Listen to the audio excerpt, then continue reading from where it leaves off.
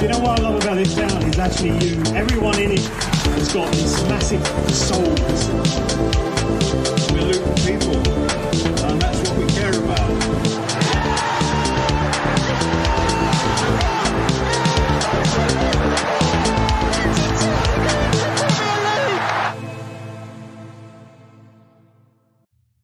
Hello everyone, welcome along to another episode of the Luton Town Supporters Trust podcast. I'm Kev, your host as always, and I'm joined for this Liverpool review episode by the Lutonian journalist James Cunliffe, and town fan Dan Barrett-Davis is back with us for this episode. Gents, how are we? Pretty good after that. Yeah, we're all good, thank you. How are you? We never ask that, do we? You never do. No one gives a shit. But I don't think anyone cares how we are, to be fair. all good with me as well.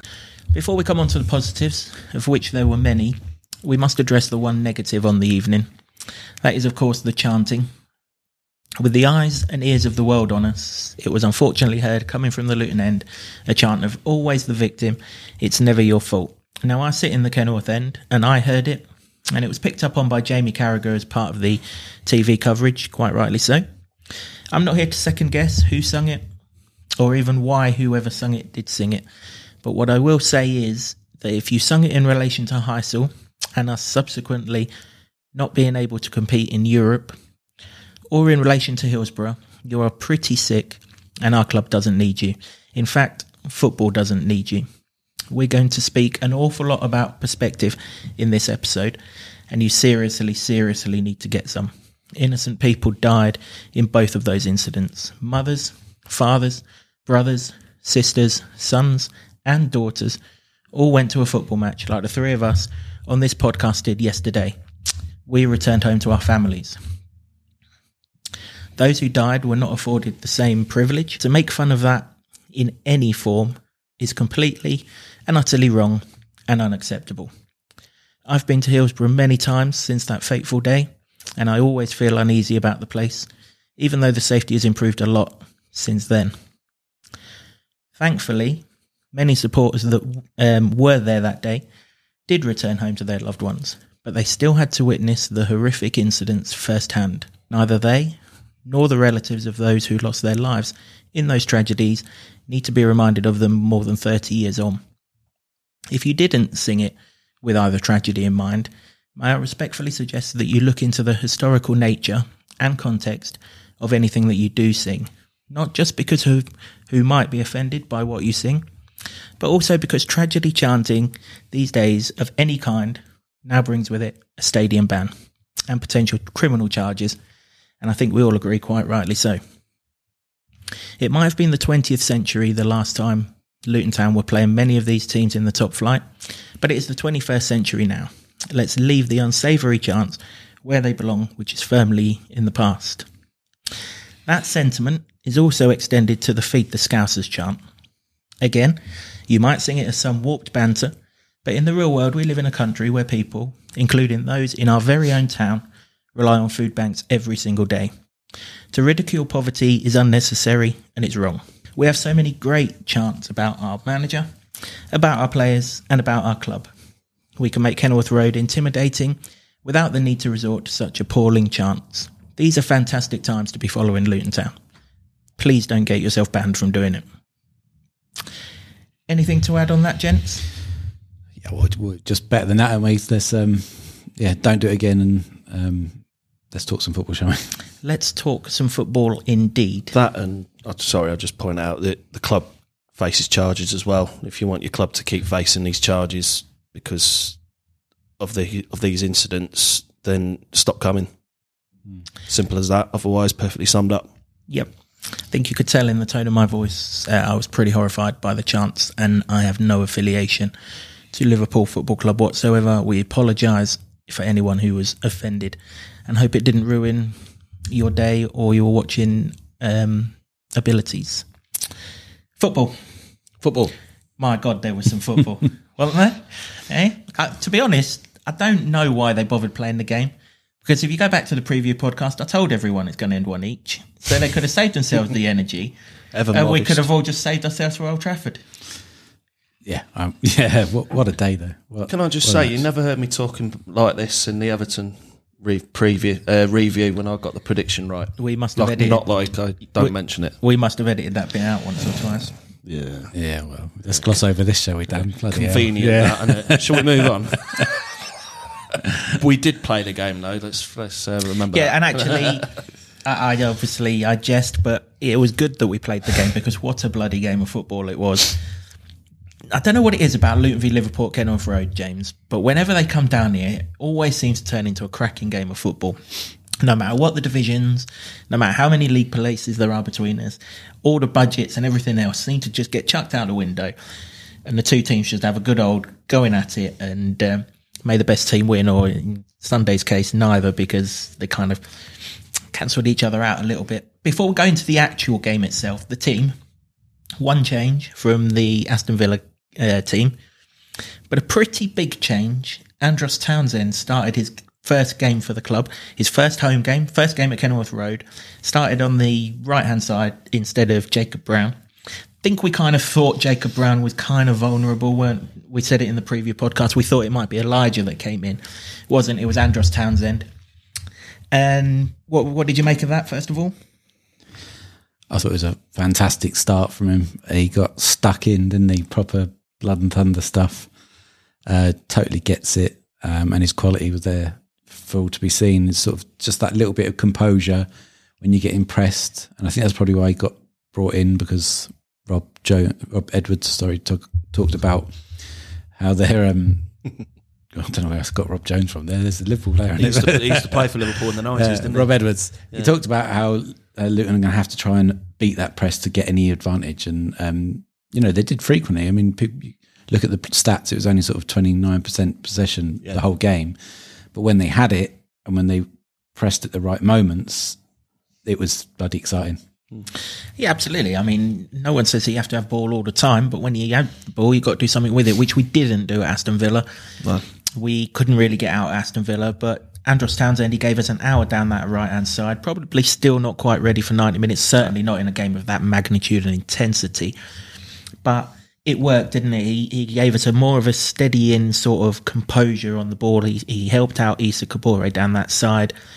And for the time that he was on the pitch, he looked pretty good. He did, yeah. I think his experience told as well that, let's not forget, Andros has played the majority of his time, barring his loan spells. He's played a lot of his career in the Premier League with Spurs and Everton, played for England as well. So he's no average Joe, is he? He's a good quality footballer. We're lucky to have somebody like him come in there. And I think with Barkley and Nakamba in the middle there, they sort of complemented each other. And it showed, I mean, Marvellous does what Marvellous does. He presses, doesn't give up, and he nicks the ball off people. Barkley can do that as well, but Barkley can play a little bit, and Andros can run around and do all the leg work. So they complement each other really well. And then, like you say, they can release Kabore, they can release Doughty on the other side, and it makes for a good, really, really good central midfield three. And I honestly can't wait to see Andros complete a 90, and I don't think we're too far off that. I think they've got to manage him carefully because he hasn't played in the best part of a year and a half, and he has struggled with injuries a lot through his career, to my memory. But yeah, same with Barkley building his minutes up as well. We're starting to see like what Ross Barkley can do, and we've always known that in what the quality he has. I've said it before in previous podcasts. That we know once we get a fit Ross Barkley, we're going to get some player, and the same with Townsend. And it's only going to benefit the club even more because we're still learning that level, we're still adapting, and it helps having guys like that in there that have played the league before. They know what it's about, and it gives the other players that are stepping up and trying to make their mark and stamp on things. Because if you're coming up from the Championship, you need to prove that you're a Premier League player, and you're under a lot of pressure to reach those levels. And I think having people like Townsend, Barkley, Nakamba, etc., gives you that extra bit of confidence, extra little bit of know-how, because they'll be passing the info on to people. And I think a lot of our players are really benefiting from that. Yep, wouldn't disagree with that. The one thing Rob said that we did need to do in order to beat their press was accept the ball under pressure, and that's something that Townsend's more than capable of doing. Yeah, he was perfect at it, as was Barkley, a couple of others as well. I mean, there were so many players in that side last night that put in their best performance in a Luton shirt. But because we've only seen flashes of Townsend when he's come on, and it's been impressive flashes, which did merit him getting the start. When you see it up close, really, we're talking now Premier League quality. We're still getting used to it, but when you see it, it's unmistakable, and he's got that ability just to, almost create space for himself with the first touch, and then his eyes are up, and you're seeing what's on, and that's perfect for what Luton had to do against Liverpool, because you had to play counter attacking. You can try and go toe to toe with Liverpool if you want, you'll get battered. Yeah, they'll do that to most teams in Europe. But I think the tactics were absolutely spot on yesterday, and he was a big part of that, I think. Yep, he was. James mentioned about being up close to him. We got him right up close to him because after the game he caught up with Andros for a post-match analysis, and here's what he had to say. Personally, it's my first start in almost 2 years, so it was amazing to be out there, to be contributing again. And as a team, it was amazing to be able to mix it with the best in the league, and if not Europe. To come in disappointed with a point is such an amazing thing for Luton Town. The belief going into the next games we have with United and after international break, City, Arsenal. It's great for the belief to know we can go to these sides and mix it with them and deserve 3 points. So it was a great day all in all, but we're a little bit disappointed we didn't get 3 points. My mindset was just enjoy it. Like I said, I've had some dark days with the rehab, not thinking that I'll ever get this day again. So for me, I just enjoyed that feeling of playing again. Whether I lasted 90 minutes, 60 minutes, 45 minutes, I was just going to give my all in the time that I was on the pitch, and the manager made the change at 60 minutes and my replacement scores a goal. So it was amazing. Yep, really looking forward to seeing Andros doing 90 minutes when that comes along, and I wouldn't have thought it's going to be too long before we hear that his contract's been extended, because he's clearly good enough, clearly likes it here. All parties appear to be happy, and it would make absolute sense for him to be here until at least the end of the season, where we know where we are one way or another. Let's go into the game then. Mm-hmm. First half, I think Jamie Carragher on Sky called it a bit of a basketball game, which presumably means we attacked, they attacked, we attacked, they attacked. Barkley had the first chance, shot straight at Alisson. Then it was the Darwin Núñez show, scared, whatever it was from Darwin Núñez, it was that, wasn't it? He certainly put himself about. He did. Thankfully, his radar was, nowhere near the goal, apart from that one that clipped the top of the crossbar. And the longer the half went on, I thought that Luton were getting more and more into it, very much like that Tottenham game. Absolutely. And I wasn't on the preview podcast, but I was saying outside to a group of mates before the game that I felt that we'd be very lucky to get out of it without getting absolutely hammered. The greatest of respects to my own team, because I'm usually really optimistic, but I'm also realistic, and Liverpool play a certain way and they get results because they're good at how they play and what they do to people, and when they're on form, they're on it, and I really felt that we just matched them for the majority of the game. I felt that we had to sort of weather it. We knew the first half was going to be key, like it was with Tottenham, and in ways as well, like it was with Villa, because we had to really sit and absorb that and try and contain them as much as possible. Unfortunately, Villa unpicked us in that first half, and then shortly after the second half, and then obviously Spurs we got picked out. But the longer the second half went on, it just felt like, I remember saying to my friend next to me, I said, we're going to get a goal here. We're going to go in front at some point, which is absolute madness, considering I thought beforehand we'd be lucky to get 0. Yeah. So we get to 0-0. Sorry, we get to half-time 0-0, and we've spoken relentlessly over the last month about that first 10 minutes of the second half. Been a problem. Wasn't a problem on Sunday, though. Defenders defended like Trojans. They didn't really have a chance in those 10 minutes. So whether there was an emphasis and a focus on keeping them out for that 10 minutes, I don't know. But once that 10 minutes did break, like Dan said, we started getting on the ball, going forward a bit more. Chio was, he had Trent Alexander-Arnold on absolute toast, didn't he? There's just no other way of describing it. He did. Had a shot that went straight into the keeper's arms. And then you kind of felt the real turning point for the Town was when Mengi gave him the ball. And he looked at Alexander Arnold and he was like, right, let's go, son. What have you got? And he whizzed past him, whizzed past Konate, squared it to Morris, who just couldn't quite beat Alisson. But that move there was what football fans loved to see, wasn't it? And it was a sign of what was to come. Yeah, I mean, that's what we've been banging on about Chio all season. Unbelievable pace. Yeah, I don't think the stats are wrong or the facts are wrong where people say that he's the fastest player in the Premier League other than Kyle Walker. So that's going to be a fantastic battle when that comes along. But yeah, Trent couldn't cope with it. He tried to muscle him off of the ball as well. He got swatted aside. And the only thing about that move, I think, is that I think Chio was within his own rights to take the shot. I don't think he needed to square it to Carlton. But I think it was that shot earlier in the half that was kind of mishit, stroke, not the best hit, that he's kind of thought, well, that was not great. Morris is there, I'll give it to him, kind of thing. Yeah, possibly. Maybe he has to learn a bit of selfishness when he's done that, really, because that's going to be a feature. That's if he can.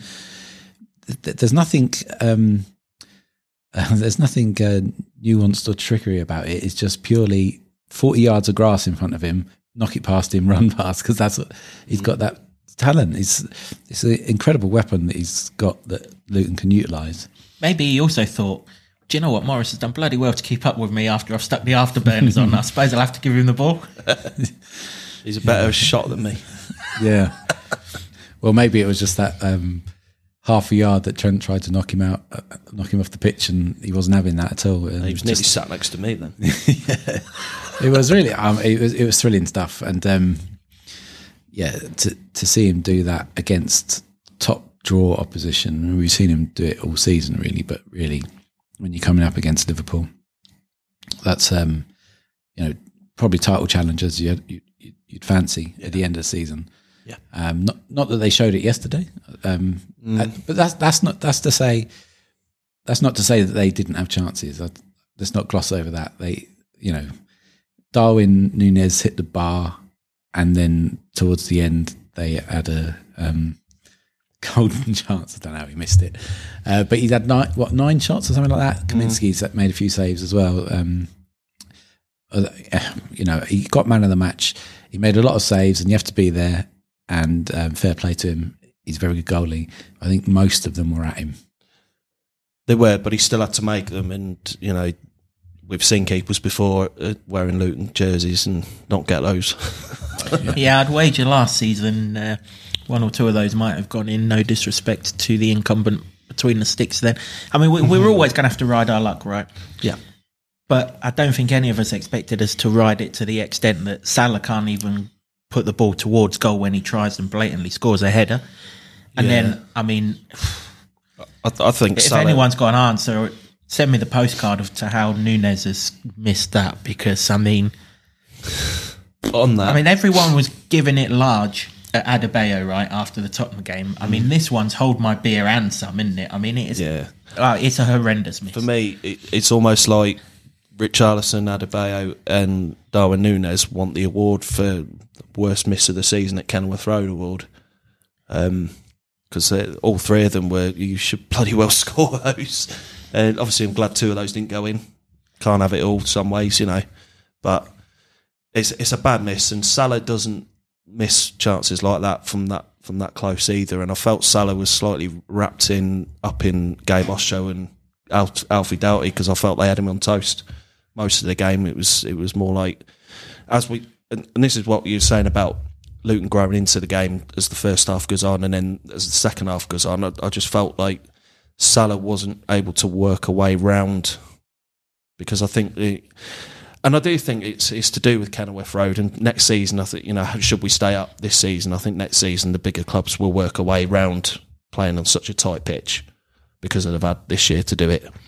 But Salah just couldn't find a way around us, and it played into our hands a little bit, I felt, because we could sort of get the ball off, and some of the one-touch passing was fantastic, I thought, that we were doing. We're sort of showing Liverpool that if you play on a tight pitch like this, you can do this, sort of thing. But yeah, they should have scored a lot of the chances they had, really. I don't recall us having too many. And I think we had a couple that straight at the keeper or straight in Rosehead at the Kenny end. But we knew that anyway, didn't we? It was like, you've got to ride your luck. And, of course you have. That's what happens. Yeah, exactly. It's like Kev said, we are going to have to ride our luck a lot this season. And football, a lot of the time, is about riding your luck. And you get chances given to you, get decisions going against you. And, some clubs will feel like more goes against them than for them. But it's football and it happens. We know that. We're not stupid people. Obviously we're Luton fans, but we know when, we've thought, we've got lucky here. Yeah. And you take those. When it goes against you, it's a little bit crap and you feel a bit upset about it, but you're grounded enough to know that this happens everywhere. It's nothing against us or anything like that. It's just football and how it works, which sucks at times, but it is what it is. I think the only person of a Liverpool persuasion that was relieved that Núñez missed was Dean Saunders, who did so 30-odd years ago. We incorrectly called it on the preview podcast, didn't we? We accused him of being Ronnie Rosenthal. Sorry, Dean, and indeed, sorry, Ronnie. But Ronnie did make an absolute gaff at Villa Park, didn't he? Hit the bar, so... And he had a shot late on in that game, actually, Ronnie Rosenthal, so I'm mixing up the two. But he made an absolute gaff joining that lot down the road as well, but can't all be... But either way, Saunders will be pleased Núñez missed that, because that one might be shown in the years to come rather than the Saunders one. And that was on grass as well. Yeah. So we're going deeper into the second half. Subs have been made. Townsend's gone off after a brilliant hour. On to come Chongi. 2 other subs have also been made. Carlton Morris goes off 15 minutes from time again. Absolutely ran his bollocks off. That's absolutely fine. Elijah comes on. Chio goes off with what we understand is some sort of tightness in his hamstring. Nothing too drastic, we hope. On comes Jacob Brown. Jacob Brown comes on to defend a corner. And literally 20 seconds later, one of the best moves I've seen from a Luton team for a long time ensues. There's a little bit of pandemonium in the box, isn't there? But Mr. Calmness himself, and we will elaborate on Ross Barkley shortly, because we're going to do it on every podcast, I think, to be quite honest with you. Yeah. He hurdles a challenge. I think it was from Elliott. And then he's away, and you're like, please, Ross, please show us your best and pick the right pass. He picked the right pass. Issa Kabore, please, Issa, don't stick this one in the middle of the Kenny like you've done a couple of times this season. He didn't. He rolled in Chongi, and as soon as it beat the goalkeeper, you just knew where it was. And my God, the scenes. I've celebrated some goals in my time in that Kenilworth engine, but I was going absolutely ballistic. It was brilliant. Brilliant. It was absolutely fantastic. I've done myself a little bit of mischief on the side here, just by virtue of me being old. And mate, I've got bruises in places I didn't know you could be bruised from celebrating that goal. But my mate twisted her ankle.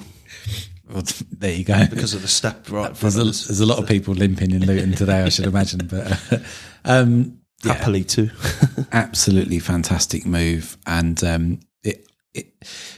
I was going to say it owed everything to Barkley, but it also Issa Kabore. I thought it was by far his best performance in a Luton shirt, defensively and attacking. And obviously that moment was the attacking. But first of all, what a player we've got in Ross Barkley, which we knew, we've talked about on this podcast before, but it was all about whether he can get to that, back to that standard that we know he could. And I feel that Luton's a good club for him to be at, because he'll get the love from certainly the players and the coaching staff. And now I think he's going to get that from the Luton fans, who were quite rightly a bit suspect about whether he was going to pull it off and whether it was going to make it good. And I think I probably had half of those doubts as well. I'm not ashamed to admit it, but last night was, vintage Ross Barkley. And that move obviously will sum it up. You'll have seen it more than anything, because you just watch it over and over again. I'm only on about 12 million reruns of it, to be quite honest with you. It's just brilliant. Exactly. But his pure composure just to turn out of that situation, be strong, hold off a challenge. Sees Kanate coming from behind him, waits until he's right there, then releases the pass. How many people, I can't remember who it was. I think it was on the BBC. No, I actually... You watched me playing this as well. I can't remember where I saw it, but someone said Barkley was the only player on that pitch who wouldn't have just hoofed it away in panic. Yeah, I think so. Based on the performance yesterday, he was so composed, waited for the right moment to do everything. The ball into Issa Kabore was perfect, right in front of him. Doesn't have to check his run. Doesn't check his stride, and then it's up to Issa to pick out Chong, who's absolutely pelting it into the box and with his arm up, calling for it. You can see it all day long. He's just got to deliver the cross. And let's be fair, he hasn't always this season. That's not exactly that. He hasn't always, but that was absolutely perfect. It took Alisson completely out of the situation to where he just has to slide it in and I guess do what we thought Elijah would have done against Spurs. But yeah, at that point, like with 10 minutes of normal time to go, you're just like, wow, is this really happening?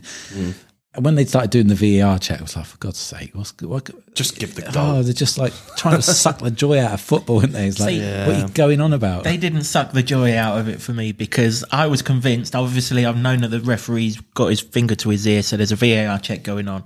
No one in the stadium yet again knows what's going on. I just thought he was VAR checking it for offside. Now I'm in the Kenilworth end, but I can see Chong's well behind the defender. No offside. I'm just going mental and just celebrating it. Then I get home and they had a check for a penalty. I'm like, what the fuck? Where did that come from? It's mad, isn't it? Yeah, I mean, at least give us a chance of knowing what's going on. Well, exactly. I mean, they're calling for it. Barkley, it's Barkley's arm it hits, but he's not even facing the play. You can't give that. I mean, I don't begrudge Liverpool for calling for it because they're trying to get a result as well out of that. But it's not a penalty. But it's not a penalty at all. And but everything after that was just absolutely sublime. And I mean, if you're looking for goal of the season, that's going to be up there at the end of season trust awards. That's going to be in there. Absolutely. In terms of the move and the quick transition in play as well. Yeah, definitely up there. And what I liked most about it, Dan, well, it's probably not most, but what I liked about it, 5 men in that counter-attack. There were the 3 that were involved in it.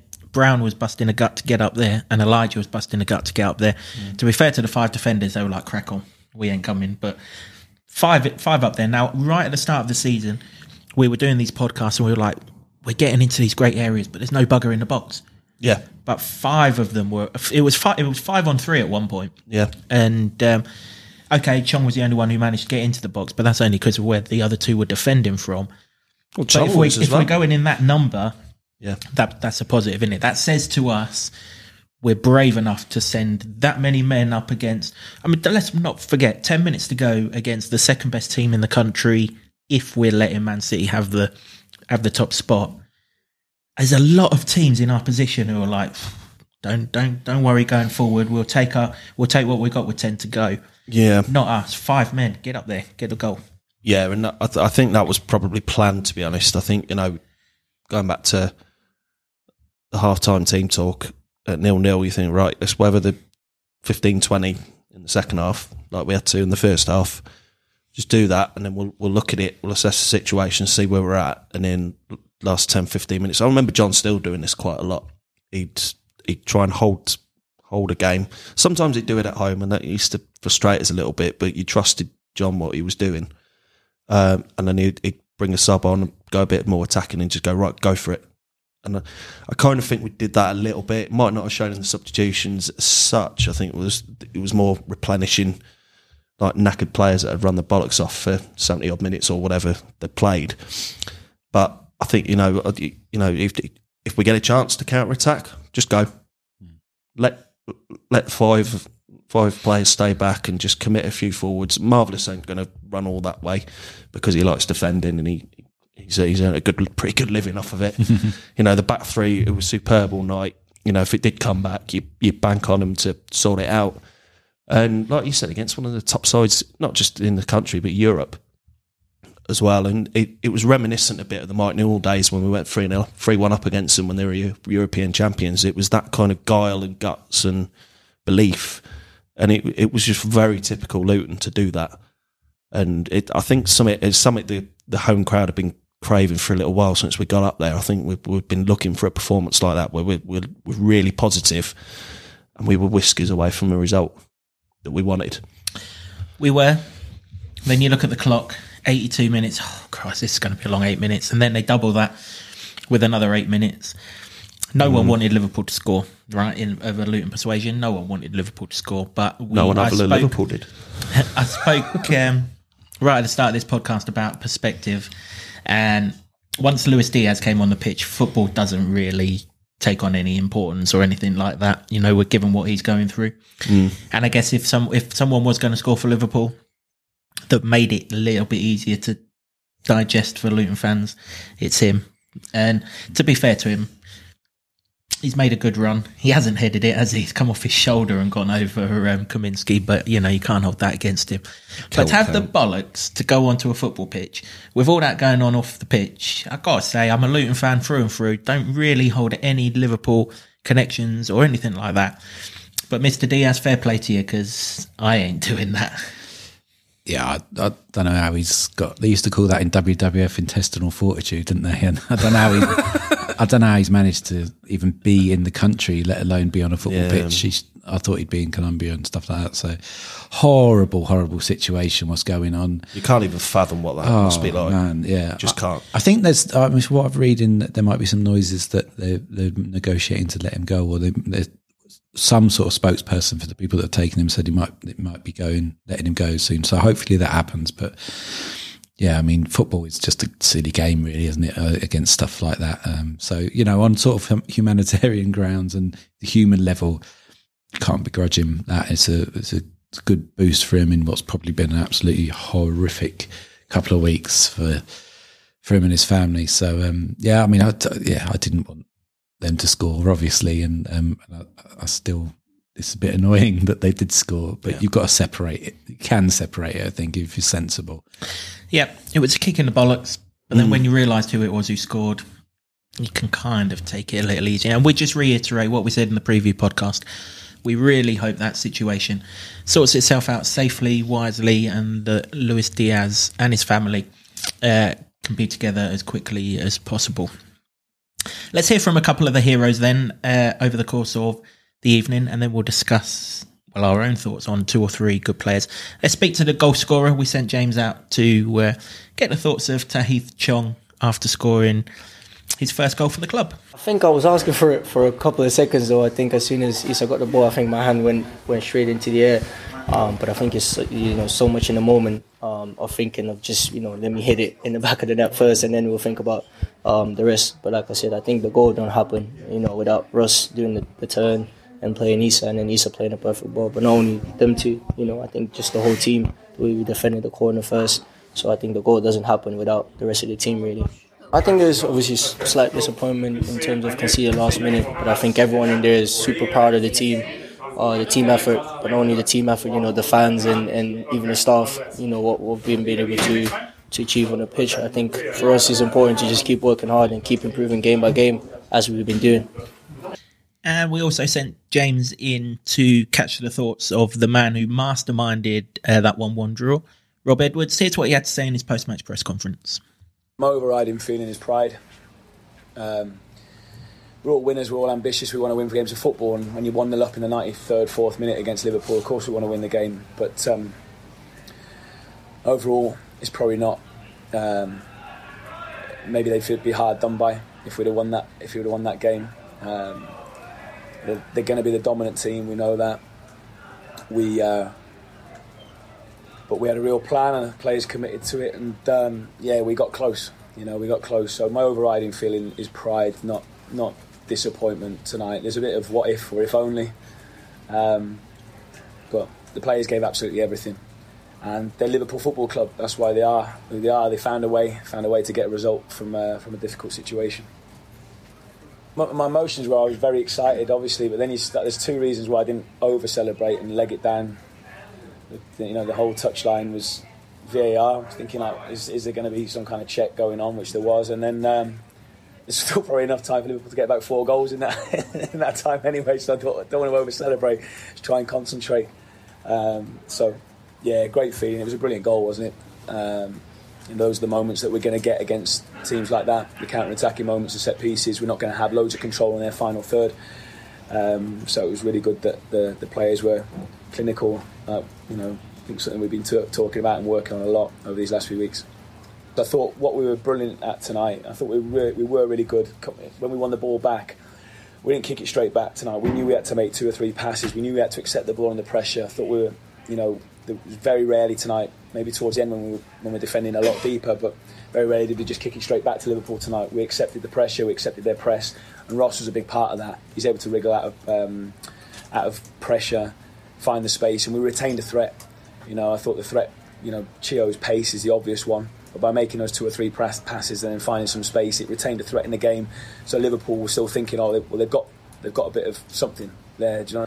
We know we need to get more points. We haven't got enough points so far, but we've got some, and we've taken points now from an outstanding football team. But we have taken points in games, and we've been in games as well, and that's really key, because if you're not like Villa last week in the end, where they were too good on the day, in 3-0 down after 60 minutes, you're out of the game. It's difficult then. So it's really important for us, if we're going to achieve something this year, and we believe we can, we have to stay in the game. It's fantastic. I think the starting team today probably cost 4 or 5 million quid. Do you know what I mean? It's amazing starting a Premier League game against Liverpool and getting a point as well. So the players deserve so much credit. The board and everyone connected to the club. It should be a really proud day for us. We've got the belief. We have. People out there will say what they want about us, and that's cool. That's all right. But our job is to change people's minds. Maybe people will think, they got something. They're all right. And they're fighting. They're difficult to beat. They've got some good players, and we've shown all of that tonight. Okay, chaps, a few players we've got to pick out. Well, we've got 11 players to pick out, but we're not going to pick 11 players out. It'll be a long cut. We're going to save some content for future podcasts, I'm sure. First one I want to talk about, Gabe O'Shea. Did an hour or so at Villa. First 90 minutes in the Premier League. Oh my word. What a footballer. Sometimes when they're out of the team, you forget how good they are, don't you? Not yesterday. I mean, he had Salah down that side. Him and Alfie dealt with him. Then when he could get forward, he did get forward, Gabe, and just flawless. It just remembers like the playoff final, the game against Watford, all the games that he had such meaning in last season. And it's great to have him back. Yeah, what a guy, what a footballer. I mean, you just sort of forget really, don't you, how good he is and how good he's proven to be, because I don't think when he joined from Reading, he came with much fanfare, and I was like, he didn't really get in the side, and he was a bit of a utility man, and then he's found his spot at centre-back, and obviously come into the side right at the right time, because we've barely got any centre-backs whatsoever. But his ability, his speed, his thought, his passion for defending, it's right up there, everything with it. And obviously we've spoken to him a number of times as well, so he's a top guy as well. Even after I've said all that, I probably wouldn't have expected him to be so good against Liverpool, because of who Liverpool are and who the players he's got to mark. And it's his second game back. Well, exactly. He hasn't played in 6 months. It's mad, isn't it? That's crazy. I think even we talked about it after last week, where we were expecting him going to have this a period of adjustment, because not only you come back from a long injury, which always takes a bit of time to get up to speed anyway, but he's never played Premier League level either. But he's just come in and slotted in, like taken to it, duck to water. Absolutely fantastic. Took the words out of my mouth there. I was going to say that. Nicking more jokes. Another player who's improving all the time, Alfie Doughty. Oh. Gareth Southgate names his England squad on Thursday, and if Luke Shaw and Ben Chilwell are still injured, if Alfie Doughty, and I've said this on previous podcasts, and I'll take it to the grave, if Alfie Doughty is not in that England squad, Southgate should be asking questions on why. Yeah. I strongly suspect he won't be, though. I don't know why, but I just have this weird feeling that he doesn't play for a big enough club or some bollocks that... And Southgate just picks his mates, doesn't he? Well, that's how Slabhead gets in, isn't it? But he's literally just kept the second best player in the Premier League, if you give Erling Haaland the tag of the best one in the Premier League, to nothing. Well, I saw a stat a couple of weeks ago, and most crosses per game and overall, Alfie. And what do England need in the box? You need service. We've never really had it on the left-hand side in years gone by. I remember at one point we resorted to Steve Guppy because he was in form for Leicester at the time. No disrespect to Mr. Guppy. He was a class left winger, and he was all we had. And at one point we even had Paul Scholes playing on the left wing, who's the most central midfielder you'll ever see. That's why he quit football, isn't it? International football. Yeah. Fuck this, I'm not going to play well, out there on Paul's goals. Especially when Stevie Gerrard and Frank Lampard, greatest respects to both of them, they can't play together. Behave. Yeah. Do you know what I mean? I mean, that's an age-old thing, and kids watching this and thinking, who fucking hell's Paul's goals, isn't it? Well, they're not. Well, they're not, yeah. TNT business. They're probably on the YouTube video they watched before this. Well, yeah, that's true. But, yeah, no, Alfie's certainly got a shout, I think. I do think it'll fall on deaf ears, though, for whatever reason. It's just one of them things, but it just... Surely, when you think who he's going to be actually crossing the ball to if he actually got into the England side, Harry Kane, you've seen what he's been doing in the Bundesliga, absolutely ripping it up. He gobbled that stuff up. It's crazy with Kane as well. Just touch briefly on that. Like the service he's getting, I mean, they're no mugs, and he wasn't getting service off of mugs at Spurs. They were still good players, but Bayern are just that little bit more amazing. And like the German league, I don't think is as strong because it's just Bayern win it every year, and now they've got one of the best natural finishers doing it. But if you've got someone like Alfie Doughty feeding Harry Kane, he's still going to score goals, and why not? Why not? I mean, it probably will fall on deaf ears, as I keep saying, but the thing with Doughty, and we've said it a million times before, he just gets better every match. Just gets better every game. He doesn't really have an off day. He's always a solid 7, 8 out of 10 in my book. He just gets better. I mean, he's defending a lot better. Every game, he's defending a bit better. I'd have said that was probably his weaker spot, but he's worked on it. His positioning's better. He sort of knows where to be. He can sort of leave a man wide, leave him about 10, 15 yards, 20 yards when the ball's the other side. But as soon as it switches over, he's right on him. And he's like, yeah, okay, come at me. I'll just stop you. and then he just frightens the life out of people when he goes at them. Gareth, I know you listen to this podcast, Gareth.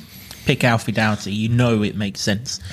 Just to finish off the old Bundesliga theme, well done to Bochum to getting their first win of the Bundesliga season on Friday night. Good win in a relegation clash, and 2-1. Luton and Bochum had that friendly, didn't we, before the season started? We both won our first games of the season away from home 2-1. So well done to them. It's an omen. They're staying up. Issa Kabore had a bit of stick. We've not always been overly complimentary of him, but brilliant, really brilliant on Sunday. Yeah, flying up or down, stuck in, did all the right things, the simple things as well. Whereas before, I think he seemed to always be caught in two minds a lot of the time and not really knowing what he wanted to do. But I think the game plan against Liverpool was so clear that he played it to an absolute T. And he's got the pace to get up and down, and that's what excited us about him in the first few games of the season when we saw him. And then maybe sort of came off it a little bit, and we weren't overly convinced, I wouldn't say. But if he plays like he did against Liverpool for the rest of the season, got an absolute player on our hands. Yeah. Yep, we absolutely have. I mean, Liverpool fans must really hate that goal, not just because it was against their team, but it was crafted in Everton, created in Man City, and scored in Man United, wasn't it? I mean, of all of the goals. The comments. You know, just saying. So, but no, Issa, absolutely brilliant. Yeah, if that's the level that he's at for the rest of the season, then... don't forget as well, he's still developing, which is why Man City have sent him out on loan again. Obviously, he had a year with, was it Marseille in France? Possibly, I don't know much about French football, but it's a top level division. It's slower. It's definitely slower. Yeah, but but to come in to a club like Luton, where just come up to the Premier League, you're going to get games at the highest level and arguably the best league in Europe. You're going to come up against some of the world's best players, like we did on Sunday night. These are the games you've got to really develop in, and I think he does work really hard to try and develop himself.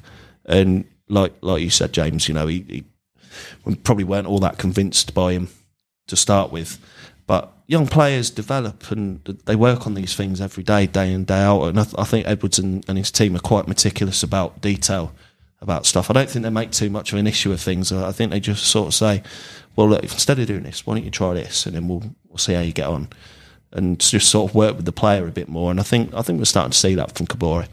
I think also you're missing the one major thing about Kabore is that he's got absolutely fantastic hair. Yeah. Why you miss that though is because he's nothing on Chong's hair. Oh, well, yeah, that's amazing. Yeah. Are we going to do a Supporters Trust Hairstyle of the Year I award? think I might bring that in. Because Pelly would have won it in years gone by, I think. I think we might bring that in. Best hair of the season. Yeah. But you know the Alan McCormack could be raging about that. So give us a chance, lads. But the two players that we've just discussed there, Doughty and Kabore, were talking about how they've improved and they keep improving. And I think that shows what this Luton team does. Those two players that, Doughty wasn't even in the side to start the season and he had to bide his time. And now he's virtually undroppable. And Ryan Giles must be thinking, I'm just a bit part player here now at the moment because he can't get in. Yeah.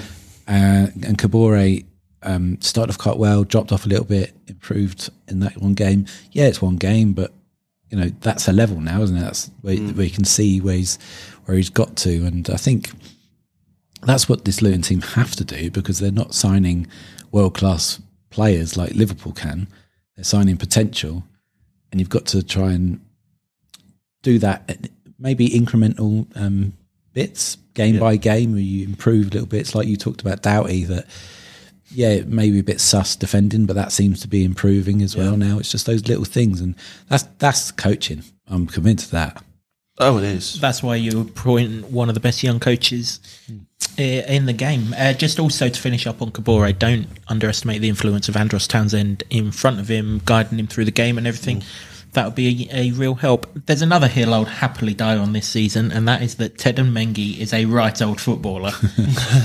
I will gladly die on that hill, and he showed why on Sunday, because Nunes, for all of the chances that he got, none of them were, apart from the one, none of them were really clear cut. I mean, the one that he hit the bar with was just a brilliant take and hit in one motion. It was an early warning as well. But really, Mengi and Lockyer, to be fair, but kept him quiet. And also Mengi obviously had Jota on that side along with Kabore. But whenever he got on the ball, he brought it out, he passed it nicely. There is a footballer there. I'm telling you, there's a footballer there. Yeah, I think we knew that anyway because Luton have a fantastic ability to scout these players. You don't come through the Man United academy and not have something about you. Obviously, they haven't spotted it, and hopefully they'll find out what it is in a few days' time. Hopefully, their loss is Luton's gain. But he does look. His athleticism looks there, and if you come through a top class Premier League academy, you should be able to play a bit of ball when you got at your feet, and that seems to be there as well. But I think I guess the proof of the pudding there was that he has kept those players relatively quiet. We're not saying that Luton kept them absolutely quiet. It's not the case, is it? It's not. Well, it wasn't the case at all. But we kept them as quiet as they're going to be kept for a lot of the season. Yeah, and Salah, really, really quiet game. He did track back though. I remember somebody saying he didn't track back. So. And Barkley ran straight past him. So what that's all about. But if you can do that against that forward line, I mean that's as good as it gets really, other than Man City for prolific goal scorers. It's considering some as well bar to set. Considering as well, Ed was just saying before the game, we're down to the bare bones defensively because we've got Reece Burke out, Anderson's out. And I also remember when Mengi first signed, he was meant to be like a squad player and someone that's going to fill in. I mean, if he's just filling in and playing like that, Reece and Mads are going to have to work twice as hard to try and get back in. And it's good because you've got three centre-halves. Well, there's three centre-half positions that largely going to be played for. I strongly suspect we'll stay with the back three because I think that works for us best with this group of players. But whoever steps in, it's a bit like the Doughty and Giles argument as well. Whoever's better defensively and attacking will play. And it's the same with the defenders. Whoever's performing the best will play until someone has to drop out for an injury or suspension or whatever. But whoever steps in has got to say, right, this is my spot and I'm not letting it go. I think history says that Luton's defenders in the last decade, certainly the last 2 seasons, they've done that. Especially last season, it was a bit of a merry-go-round defensively, and whoever came in knew their jobs well and did it well. So I think, we've got quite a good bunch of defenders there. Just hopefully they all get a bit fitter. If you did his FIFA stats, you have got them all wrong. He wasn't wrong when he said they're all questionable. I think he answered a lot of questions. He certainly answered a lot of questions. They are way too low, that is for sure. Look, we've got to finish this podcast with Ross Barkley. Yes, we touched on him halfway through this podcast. I said, and I've looked back at it when we signed him and we'd done the first podcast on him, I said if we get 70% of the player that we got at Everton, we've got a world-class footballer who will keep Luton Town in the Premier League. I think he's closing in on 70% of what we got at Everton. Just the way he takes the ball is different to anything I've seen from a Luton player for a long, long time. The way he carries the ball is fantastic. Yes, sometimes he gets caught on the ball because he's looking for that progressive, like we said against Aston Villa, he looks for that progressive pass rather than just the simple... Less so yesterday, though. Less so yesterday, absolutely. Just everything about it. The only thing we need to do now is fizz those passes into him because he wants to let it run across his body, doesn't he? And then he's off. But it just stops when it gets to his body at the minute, those passes, because that's what we're used to doing in the Championship with Championship level footballers. Trust him, ping that ball into him. He's good enough to take it and let him go. And this guy, he's just going to fly for us. I'm absolutely certain of it. They've managed him brilliantly to get him back. Not rushed him, not put no pressure on him, not said to him, look, you're Billy Big Bollocks, you're the main man here, go and do it for us. But he's now in that position where you can tell he's enjoying his football. You can tell he trusts the players around him. He's got a relationship that you can see that he's building up with Alfie Doughty. He obviously knows Andros Townsend from England days where they've played together. He is, if Luton stay up this season, this boy is going to be a massive part in it. Yeah, he is. And, when we first signed him, we knew that he was a little bit off colour in terms of match fitness. And like you just said, they've worked really, really well and got it absolutely spot on with bringing him on here and there. I'm forever hearing people around me say, why has he took him off or why has he took that person off? He's played really well. It's not always about performance. You've got to look after the player. There's no point in giving Andros Townsend 90 minutes when he hasn't played for 18 months. You just don't do it. And same with Barkley. He hadn't played a lot. He didn't really have a pre-season with us.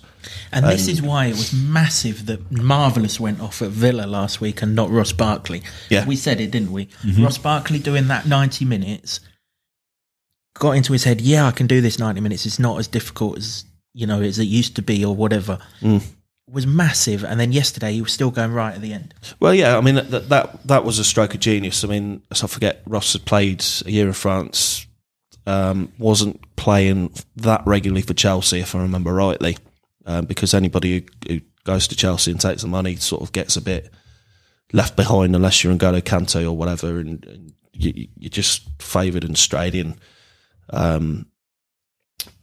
So he's sort of had to reinvent himself, and Luton have kind of given him a lifeline, but it also works for both parties because he's not a Billy Big Bollocks, because he wouldn't have signed otherwise. Because we don't sign Billy Big Bollocks players.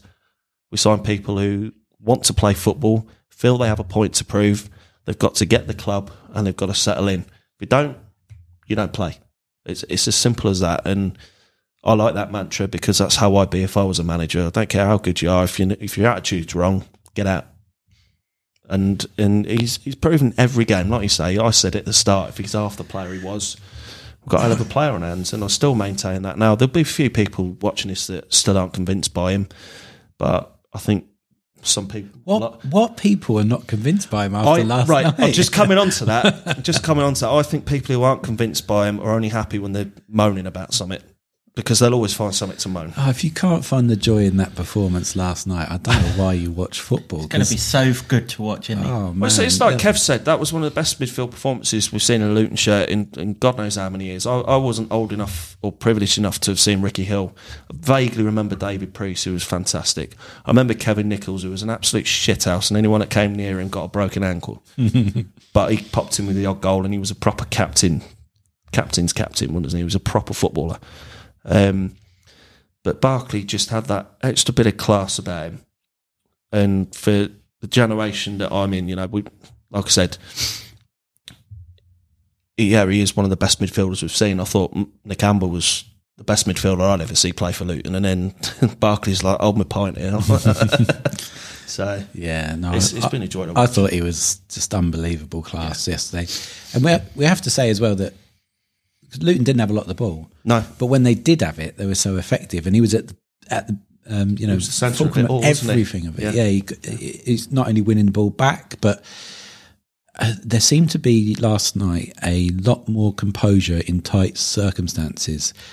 And I haven't really seen that from Luton Town too much this season, where they played like some neat little triangles to get out of bother, which is what a lot of teams have done. I was quite impressed the way Spurs did it when they came to Kenilworth Road as well. Yeah, they've not really seen it from Luton, but last night it was there, and he was involved in that, and so was Townsend, and that is the Premier League quality. Yeah, our passing accuracy was so much better last night, and those two were heavily involved in that. Just to finish up on Ross Barkley, 3 tackles won in the game. That was more than anybody else.